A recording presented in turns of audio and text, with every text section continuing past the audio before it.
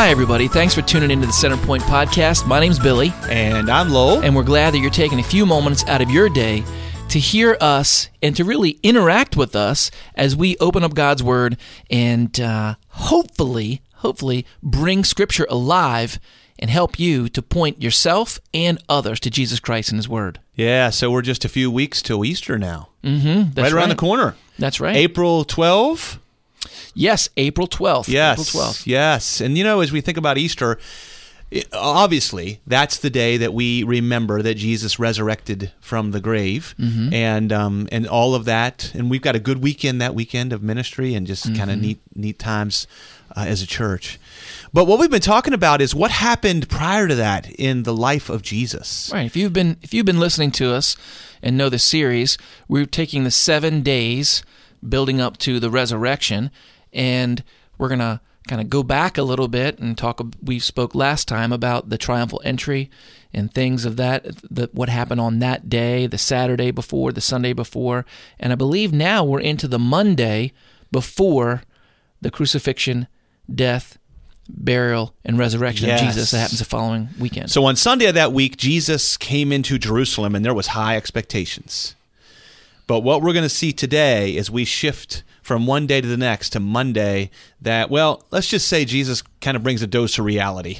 He really does. He really does. Yeah, yep. When I was a kid growing up, we used to get this magazine, like this catalog in the mail. It was, I tried to find the name of it, and maybe some listeners out there, they might remember this. I mean, I'm old, right? I mean, I'm turning 50 this year, so this is way back. This is right in between World War I and World War II? Not quite. But we would get this black and white small catalog. Me and my brother, we were probably 10, okay? And we would get this catalog of all these, like, silly little toys and things that you could buy. I mean, like gadgets? Yeah, like Sea Monkeys was on there. Ooh, oh, yeah. I know Sea Monkeys. Yeah, and detective equipment. And I remember the Spud launcher. Always wanted one of those. You could shoot a potato, all this kind of stuff. And these silly costumes, like a gorilla costume and a magician costume and all that. And you'd page through this thing, like looking for something that you could buy. And one day I made my choice. I saved up my lawnmower money, and I bought something, and you'd mail it away. For our younger listeners, you would actually send a check in the mail. A check? Yes. And probably 4 or 5, 6 weeks later, you would get the item. So what was it? What was the item that you got? I ordered a camera, and I was so excited to get this camera. You didn't order the magician shit? No, I didn't. No, dress? Too much money. Much money. But I got the camera. It used 110 film. Do you remember 110 film? Is that the really slender one with like the two round pieces with the yes? Oh my goodness! I had a camera. I had a turquoise camera that had that. Okay, yeah. So I got this camera and I was so excited. I mean, I was going to take beautiful landscape pictures. Of course. Probably some portraits of my beautiful mom. Yeah. Maybe some flowers, some close up of flowers. I mean, I had all these things in mind. Yeah. I got that thing. It was such a piece of junk. I mean, it was just plastic, and you could immediately tell. But I was still hopeful. Yeah. I rode my little bike to town, got some 110 film, put it in there, took the pictures, got them back. It was so bad. Yeah. I mean, I could have drawn the pictures that would have been better. I'm so disappointed. Yeah. And in the magazine, though, I'm sure. Good. I guarantee you, I've never seen that magazine before, but I guarantee you that picture of that camera it looked outstanding. Was phenomenal. It was in the detective section. The secret spy, it was a real small camera. You could use this thing to, spy on the Russians or whatever it was on my mind. So, we get these expectations for what's going to happen. But sometimes you get a real dose of reality. Yeah, yeah. And that's going to kind of happen here on Monday, on Monday of I guess, day 2 of our little series, Monday. Jesus is coming to Jerusalem. Expectations are high.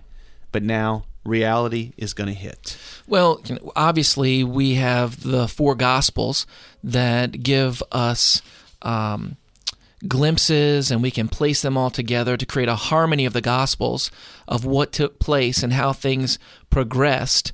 But for the sake today, I think it'd be good for us to just stay in maybe one passage for a little bit and then just go to one other passage for a little bit. So, Gospel of Mark, probably. Yeah, let's start off with Mark. Yeah, let me just read here. Mark 11:11. It says, "And he entered Jerusalem." So right before this, we know that this is the triumphal entry, okay? He comes in, they're shouting, Hosanna in the highest, in verse number 10. He entered Jerusalem and went to the temple, and he looked around at everything, and it was already late. He went out to Bethany with the 12. So we already said that Jesus he brought the 12 disciples with him from Galilee to Jerusalem. Mm-hmm. They didn't stay in Jerusalem proper. In the evenings, they would go out to a sort of a suburb of Jerusalem, if you want to think of it that way, out to Bethany. That's where they would sleep. They kind of stationed there, we said. He'd come back into Jerusalem during the day and go back out to Bethany at night. Mm-hmm. So he goes in the temple. He looks around. He sees things, but it's late in the day, so they go back out to Bethany. Mm-hmm. You wouldn't love to be in part of the conversation that night? Well, I think it would definitely be interesting. Yeah, to be there with Jesus. I would love to say that I would hang on to every word that Jesus would say, but I think a lot of that stuff may go over my head. Yeah, and it certainly did to the disciples. Mm-hmm. It happened to them. And I've got a 2020 mentality, right? And I wouldn't be able to understand exactly everything that's all the nuances that he was sharing and such. When that's even an issue. Even present day when we read Scripture, it's hard for us to place ourselves as much as I would like to in the thought process of the day. But regardless, to sit near Jesus the night before, it would be unbelievable. So it's Sunday night. They camp. Okay, Monday morning, the following day, verse 12. They came from Bethany. So they leave Bethany. They're going towards Jerusalem, and Jesus was hungry, it says. And seeing at a distance a fig tree in leaf, he went to see if he could find anything on it. When he came to it, he found nothing but leaves, for it was not the season of figs. And he said, "May no one ever eat fruit from you again." And his disciples heard it. So then they come to Jerusalem.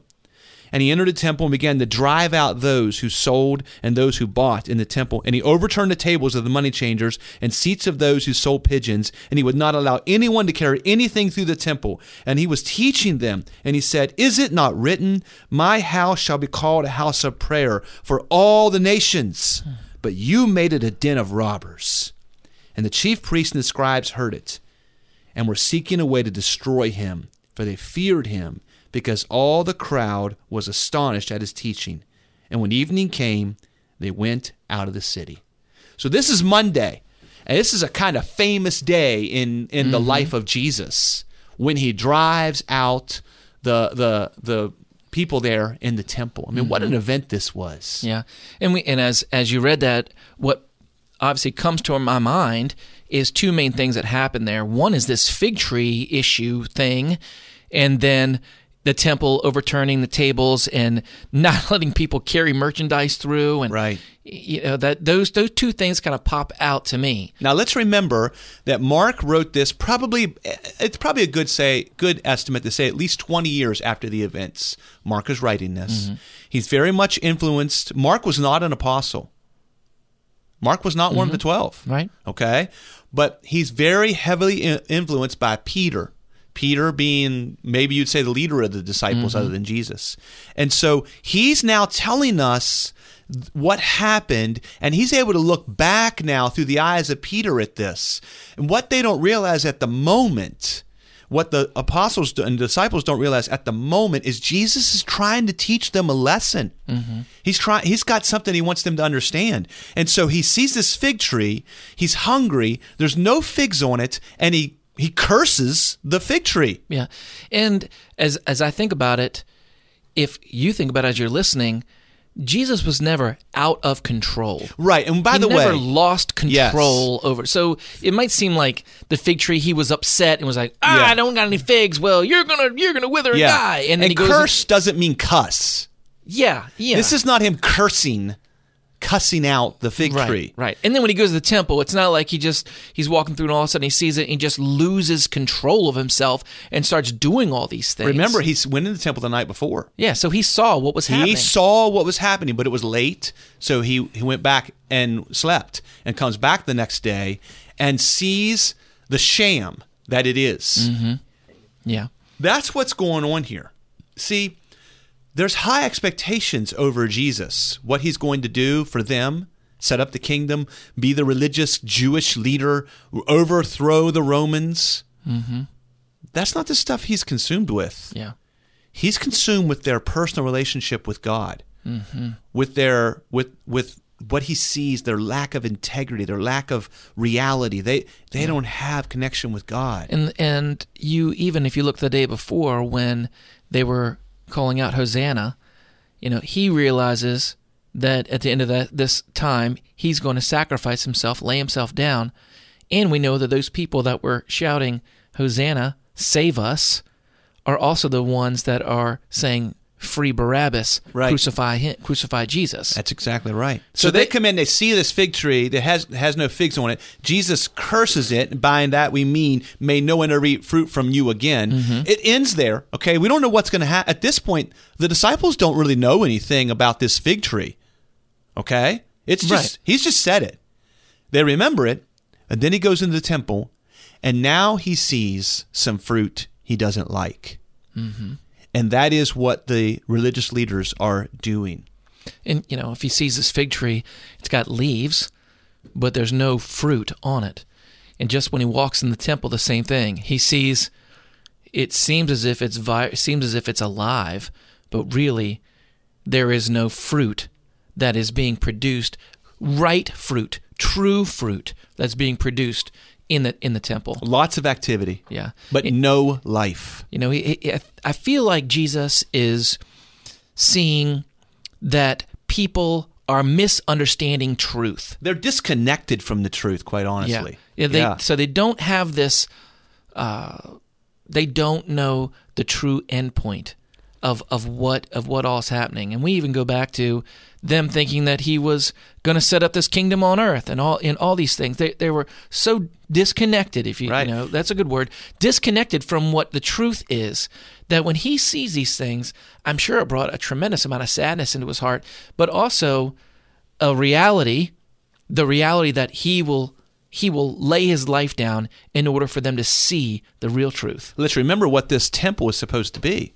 It's supposed to be the place where all people, the Jewish people and the Gentiles, come to meet with God.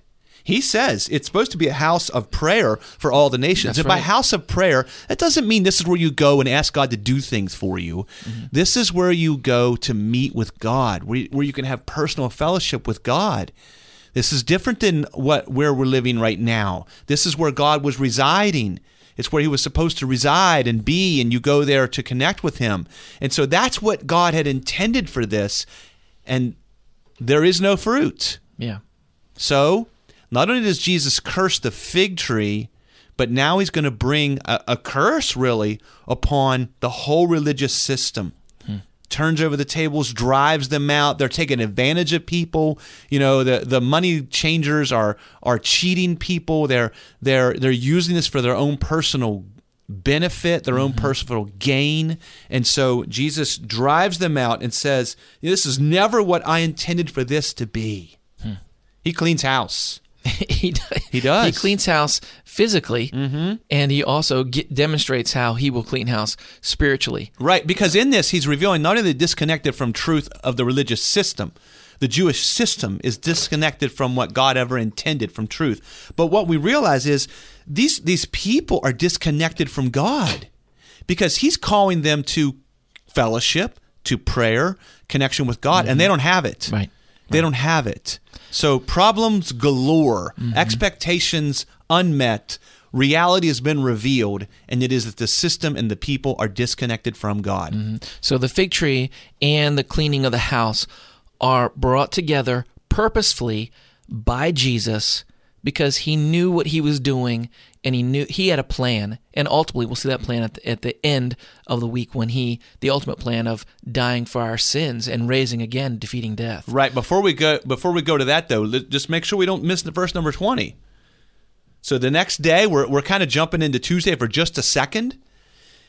As they passed in the next morning, they saw the fig tree withered away to its roots. See what he's saying here? I wanted so much more for you. Oh, my Israel, my Israel. Right, right. I wanted so much. I would have gathered you to myself like a mother hen with her chicks, right? He wept over Jerusalem, but now they have rejected him. And so he has no choice but to allow them to experience that rejection themselves. I think it'd be good to take a break right now. When we come back, we'll talk a little bit more. We'll recap what we just said briefly, and then we'll talk a little bit more about Jesus sharing the truth of his crucifixion. So just stay with us, and we'll be right back and continue to look at the Monday of the last, Passover week? We would call it Passover week with Jesus. So we'll be right back.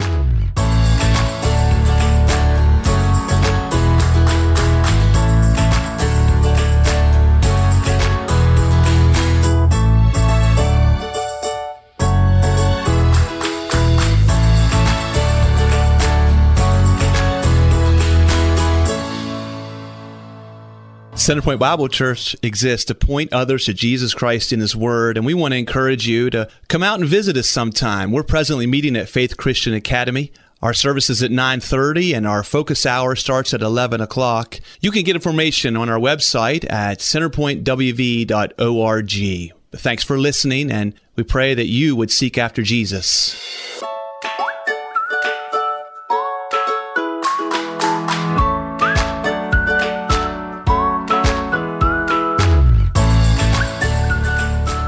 Well, welcome back. We've been talking about day number, 2 of the last week of Jesus' life on earth before the cross. Started on Sunday when he had the triumphal entry, and now we've landed on Monday when we're looking at what happened on that day. And really what it amounts to is yesterday was high expectations, but today is reality revealed. Yeah, Jesus was kind of disappointed with how things turned out. It was really it was sad to him to see the state of the Jewish system. Yeah. When I think of, we started before with a sham, something that we thought was going to live up to expectations, that camera that you had purchased. Right. And it just didn't hold true. Now let's kind of flip the script a little bit here. And I've got a story, something that just came to my mind about something that I got and that I didn't really, it was like an add-on. I didn't really think much of it, but it ended up being very important to me. A couple years ago, I saw in Home Depot, men go into Home Depot or Lowe's and they go to get one screw and they end up staying there for 3 hours. $100 every time. Yeah, looking at all the tools and stuff and smelling the good wood smells in Lowe's. But I was in Lowe's and I saw this tool combo pack, and something that really caught my eye was the battery-operated skill saw, the battery-operated Sawzall. Oh, I've seen those things. So I thought, man, that 5-in-1 pack. Or yeah, it was great. Yeah, it was great. So I was thinking about these main tools. They put the 5-in-1, so they throw some dinky something. Yeah, really, it's one tool and they throw the other one in there. That's or 2 or 3 or 4, but that's exactly right. It's a gimmick. What I wanted was this one tool because I said that will be the tool for me, and I will use that a lot. So I got this pack and I got it back home, and it's battery operated. You know what? The tool that people thought you would just throw in, it was just a flashlight. I use that flashlight. I'm not exaggerating. I use that flashlight every day. Every day I use that flashlight. How often do you use the skill saw? Well, the Sawzall, I've used it 3 times. The skill saw, I've used it, I might use it once every couple months, maybe. But that flashlight, something that I didn't even really think about, but was put into a combo pack. And it really has become the most powerful tool that I use, I guess, because I use it the most. So it exceeded your expectations. It totally did. And, I'm a little bit of a flashlight snob, I guess. I like nice flashlights. And this one casts such a bright beam all the way across the property, all the way across the road. And it's a powerful tool that I never even realized. It was something that I had kind of thought of, but exceeded my expectations beyond I could. Well, that's the exact opposite of what Jesus experienced on day number 2 of his last week. He was. Everyone had high expectations, I mean, Jesus knew the truth. So we want to look at his expectations, but the world's expectations were very high. Yeah. But they were not aware of the problems. Yeah, they had the wrong expectations. They were because of this disconnect that they had, because the religious system of the time was broken, and they were thinking this is the most important thing. And then Jesus comes in and says, "No. Right. Let me give you true reality here." So one of the other gospel accounts of this last week comes from John, the Apostle John. And we mentioned earlier how you look at the three Gospels, Matthew, Mark, and Luke, and you try to develop a chronology of them, and it's very difficult. You bring in the Gospel of John, it even makes it more difficult because the first three, Matthew, Mark, and Luke, they're called the Synoptic Gospels. They're all written from the same kind of viewpoint, where John is very different. So it's even more difficult to bring in the chronology of the Gospel of John. But we do know where John 12 lands. John 12 lands on this same day, some of the events of John chapter 12. And we want to jump in here and see something that Jesus said about what was happening. In John chapter 12, at verse number 20, it says here that, now among those who went up to worship at the feast, so here we are at the feast where Jesus is gathering there. This is the same time, all right? This is right before this. You can see in John 12 that Jesus rides into Jerusalem. Everybody's celebrating, okay? This is the next day. And so these people, Gentiles, they come to Philip and they say, "Hey, we want to see Jesus." And Philip does what the disciples often did. They go get Andrew, and Andrew and Philip went and told Jesus that these people were here. And so jump down to verse number 27. Jesus explains something that I think they didn't understand then, but we need to get it now. Right. You got it there, 27 through a couple verses there? Yeah, maybe I'll go down to maybe verse 32, something like that. John 12, verse 27 says, "Now my heart is troubled, and what shall I say? Father, save me from this hour. No, it was for this very reason I came to this hour. Father, glorify your name." Then a voice came from heaven, "I have glorified it, and will glorify it again." The crowd that was there and heard it said that it had thundered. Others said an angel had spoken to him. Jesus said, "This voice was for your benefit, not mine. Now is the time for judgment on this world. Now the prince of this world will be driven out. But I, when I am lifted up from the earth, will draw all men to myself." And he said this to show the kind of death he was going to die. So this is on day 2 of the last week, and Jesus is very clear what's happening. So we have Jews that are in his midst. We have Gentiles that have come close. So we have really in the view all man is there. Yes. And he says first the reality that is something that he is really struggling with, but he knows what needs to happen, and he's obedient to God.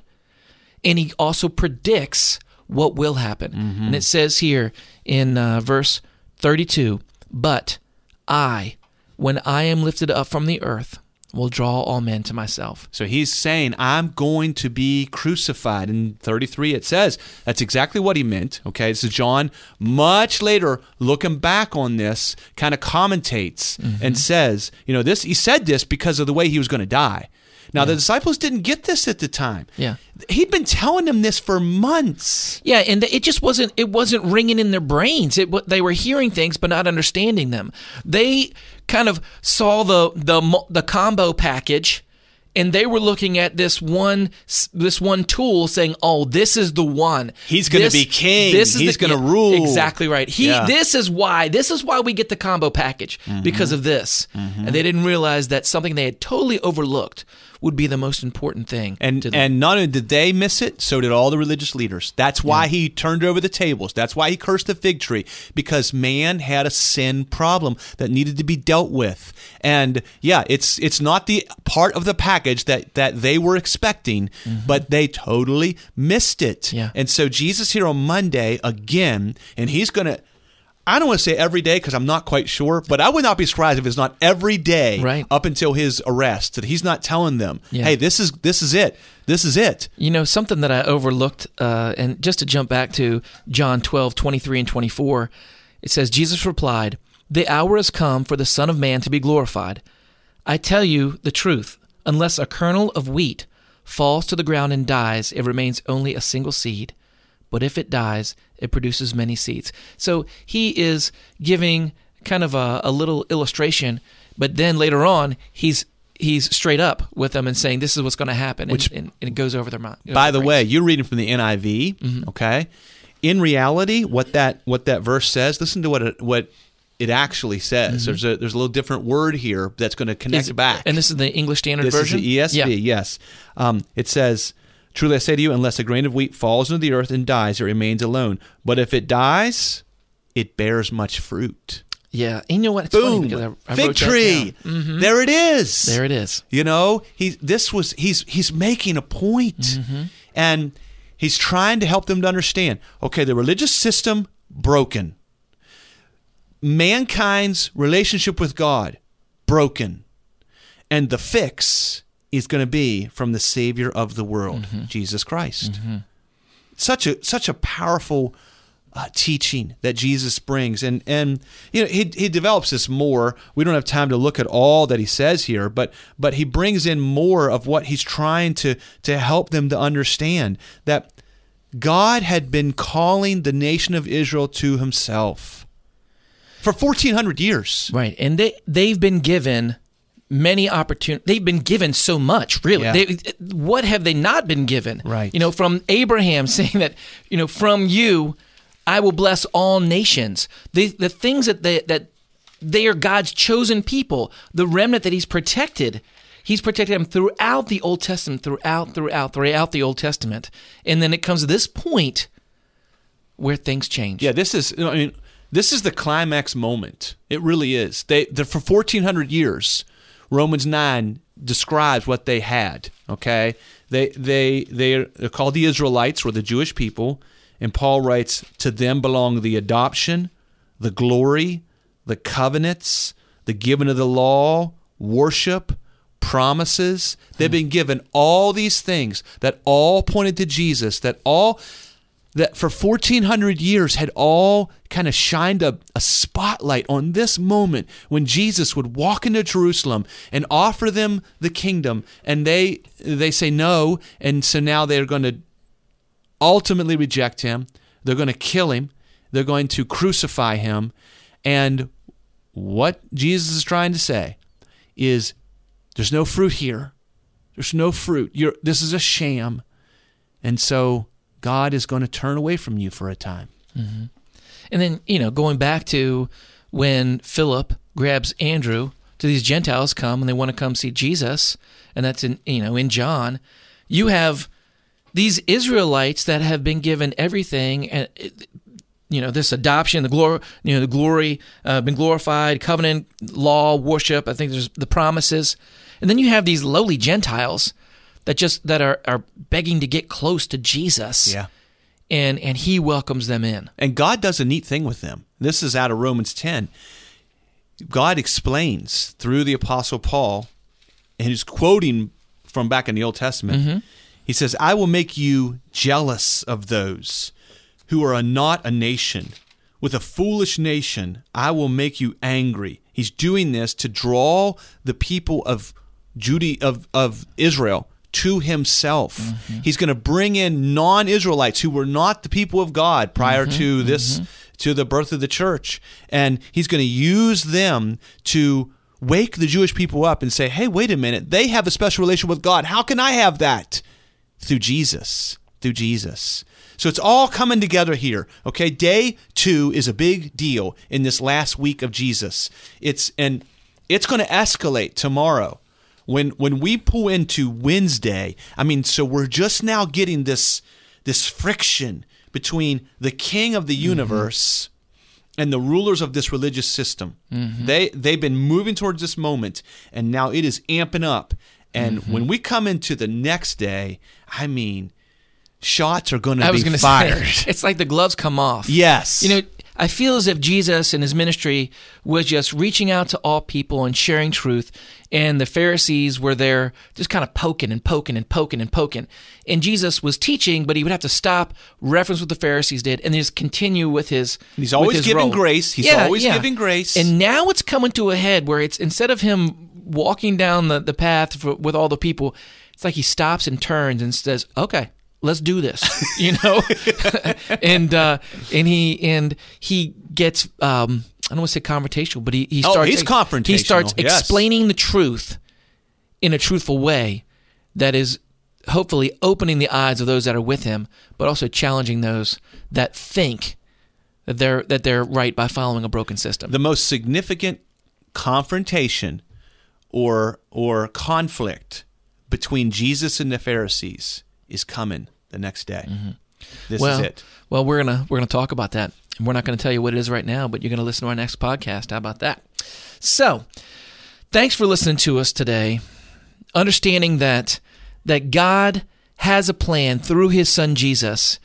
Jesus did not do anything that was out of himself. He did not lose control. Everything he did was correct, methodical, and done for a purpose. And that ultimate purpose is so that we would look to him for salvation and no one else.